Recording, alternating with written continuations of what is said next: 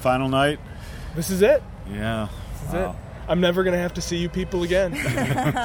I destroyed my instruments. Actually, it was Deer Tick who destroyed their instruments in their Nirvana tribute show. Oh, Deervana? Deervana. It was pretty awesome. You know, they end the night smashing their They guitars. totally smashed their instruments. People stage dived. There were fights. There were like fists in the air. I was transported. I got a note from someone because I was heading over there. They said I left. There were fist fights. There were crazy. fist fights at Deervana. It was fully 90s. I was feeling it. Was the 90s a big fist fight decade? In Seattle, it was. Okay, I guess I did not get in enough fist fights, but you were not truly grunge. Actually, Deer Tick's publicist was trying to lure me away from Hanson. Another version of the 90s. in order to see Deervana, and I explained to him that I would walk away from the Hanson show.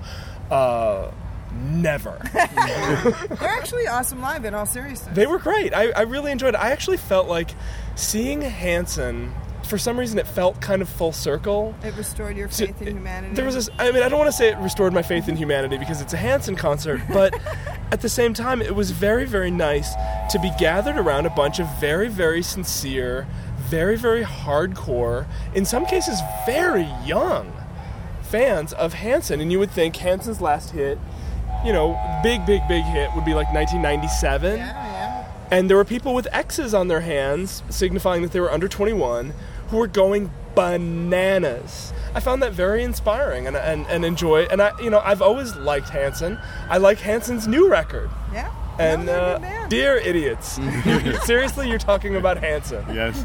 Did you guys see anything as possibly as good as Hanson tonight? I don't want to overstate the Bright Eyes concert, but I would call it the pinnacle of Western civilization. At least as it pertains to you. Yeah, I definitely reached Nirvana, my own Nirvana, seeing the Bright Eyes show tonight. Man, the whole band was amazing, and I don't even know what to say about it. I would put it in the top 5 shows I've ever seen in my life, and ended with fireworks.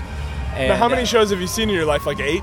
Yeah. Literal fireworks or just inside No, actually, of you? There were literal fireworks and exploding over the stage. He ended with the last track on the new album, The People's Key, One for You, One for Me, which is just the most beautiful song. I cried listening to it and watching the fireworks, and the whole point, the whole message of the song and much of the album is just that life is just this big, wonderful, strange mystery, and let's just love each other and be creative and enjoy life. And wow, and you got behind that, because I was thinking you were going for the message of the song is that life is a hollow charade. That was pretty different than the message of the Odd Future show. That's all I was saying. Usually, what happens in Austin stays in Austin. And, you have now copped to.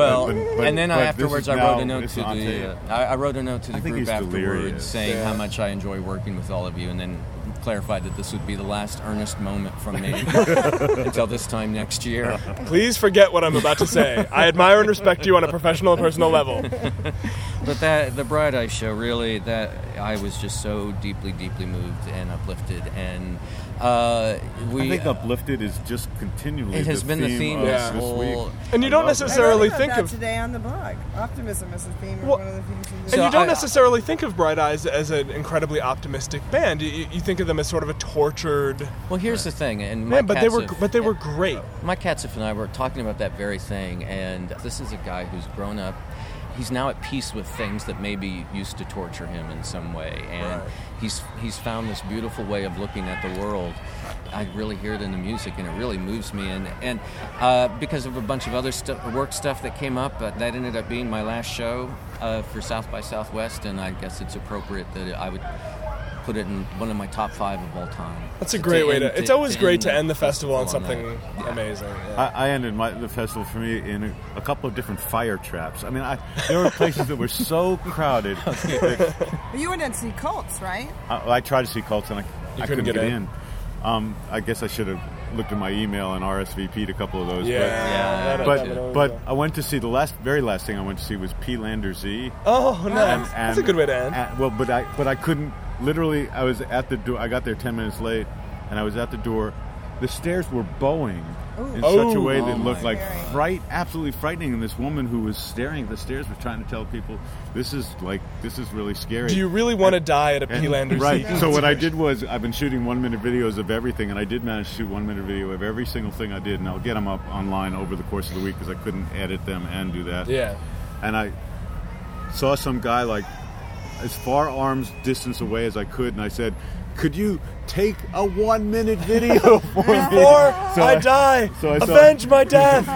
So I saw P. Landers Z by proxy. I'll watch it when I get back to the hotel room. I could hear it, but I couldn't see it. I started my day completely opposite that. I was lucky enough to get invited to a small concert in a bed-in at the Driscoll. A bed-in? Is Yoko there? Jenny, was this your own room and were you the only one there? It was just you and your iPod. Yeah. Jenny O, Holcomb Waller, and Alessi's Ark played a tiny concert, tiny bed concert for just a few people in their hotel room. Well, that's lovely. They sat on the bed. A friend told me about it, and it was just Holcomb Waller's record. Did you have to wear your pajamas? It's lovely. No, but actually, I had pictures of people in socks. There was just socks. It's like Red Hot Chili Peppers. It was very 60s. No. They were fully clothed, but no shoes. So, and it was quite lovely to be that close. And I have to say, Jenny O was one of my initial picks when I talked about South by Southwest for Morning Edition, and I stick by it. She was even better playing her songs live, even in that very spare setting, than I thought she would be. So she's one to watch, I think. So we did not only the Bright Eyes concert, but the 4 opening acts. All of that is on the site. They were Fleece Brothers, Middle Brother, Brother, Man, Boy and the Men. If it wasn't a brother, it was a man. Men and the Boys. Right, Man and Kurt Vile.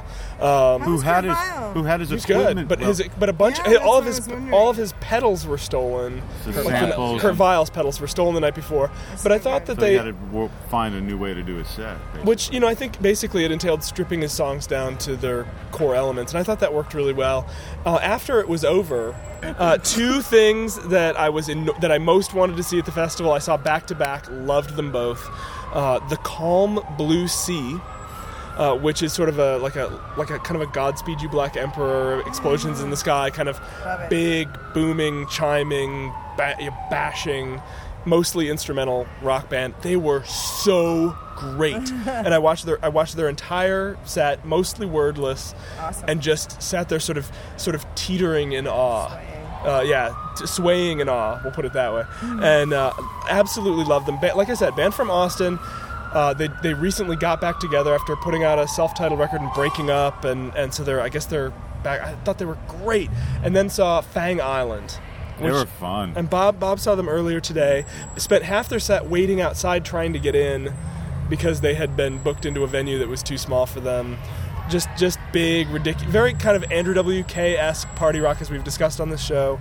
And they started. I don't know if did they do this when you saw them. They started their show off with, all right, everybody take one fast step forward. All right, everybody high five the person next to you. It felt like it was going to be one of those. They're all about all about high fiving, and bless their hearts. I really enjoyed it. Very fast, intense. Fast, intense. A lot of sort of big instrumental build-ups, and it was just a blast. I saw Hollerado.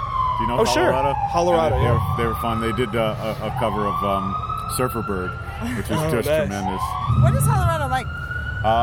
Fast and mildly out of control, Ramones-esque, and a little more comedy even than the Ramones. My party band of the night was Santa Cecilia, this Los Angeles band that has this really amazing front woman and mariachi elements mixed with rock, and they had the audience of mostly young Latino couples just going crazy, dancing like mad. So that was really a fun little dip into a real party scene. And then Big Crit performed with Griad, this band that he apparently they're a San Francisco band who was doing covers of Big Crit songs, and so that now they got together and now they're touring together, and they have a woman singer and guitar and keys. And another example of this phenomenon I've seen a lot of at South by of hip hop and rock really mixing in interesting new ways. And that I have to say I thought was better than the very short and very insolent Odd Future set that followed. I get the charisma, but I thought they needed to go to bed without their supper. It's a little too, you just scolding for me. Yeah, I was curious about Odd Future, but I missed them all through the festival. So to sum up, I mean, celebration. Yeah, that's the watchword of the festival. Music that is, it's weird for me to be happy. But you're a sad dad. I am. I'm a sad dad. It's true. Been teaching my children the art of moping. But there was a lot of just wonderful party music of various stripes, and like we said, even Bright Eyes ended in fireworks, and I think that was sort of a microcosm of the weekend as a whole. To me, the catchword was more experiment or moving into a new phase that I'm not quite sure what shape it's going to take. I saw that twice with when I saw Burdinsky, who was a DJ, loudest, boomiest, and then finally I made 6 attempts to see Mount Kimby. Yeah, I never got to see Mount Kimby. I'm not sure Mount Kimby exists. It does. Yeah, and I finally got to see Mount Kimby in the most crowded place beyond fire. It was impossible to move. And I had gone through that club 4 different times to try to get to see it. And finally I got a text, and it was sensational, but you almost died. I almost died, and my ears were blown. I really, between that and Burdinsky, I really had it, and my ears are pretty tough. Bob, do you wear earplugs? I cannot wear earplugs. I have custom earplugs. I have tinnitus and I just don't enjoy music when I wear earplugs, and I've tried everything. Kids, don't listen to Bob Boilen. Yeah, Bob Boilen is a failure who will lead you astray. But also, I did see a woman named Agnes Obel do a little. She's a Danish songwriter, and she was kind of beautifully glum. So, Stephen, maybe you should check her out. I do like beautifully glum. So, what's your word of the festival, Robin? It's joy. No, I would say... he says through clenched teeth and tears. I really think, I've thought a lot about this while we've been here, and music almost always reflects the times in some way, or is a reaction to whatever's happening culturally, politically, socially in our country. And we live in a time where there's a lot of reason for kids to be, and teenagers and 20-somethings to be really upset and angry and depressed.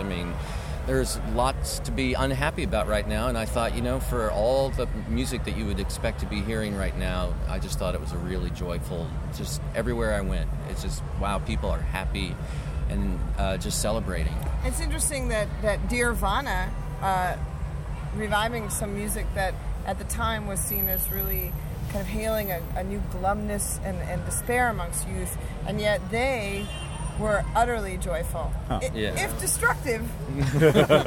We're going to tear this up at the end. I was going to say, that's actually kind of what I go for in my daily life, is joyful but destructive. And that's why you love Hanson. That's why I love Hanson. That's why I love Hanson.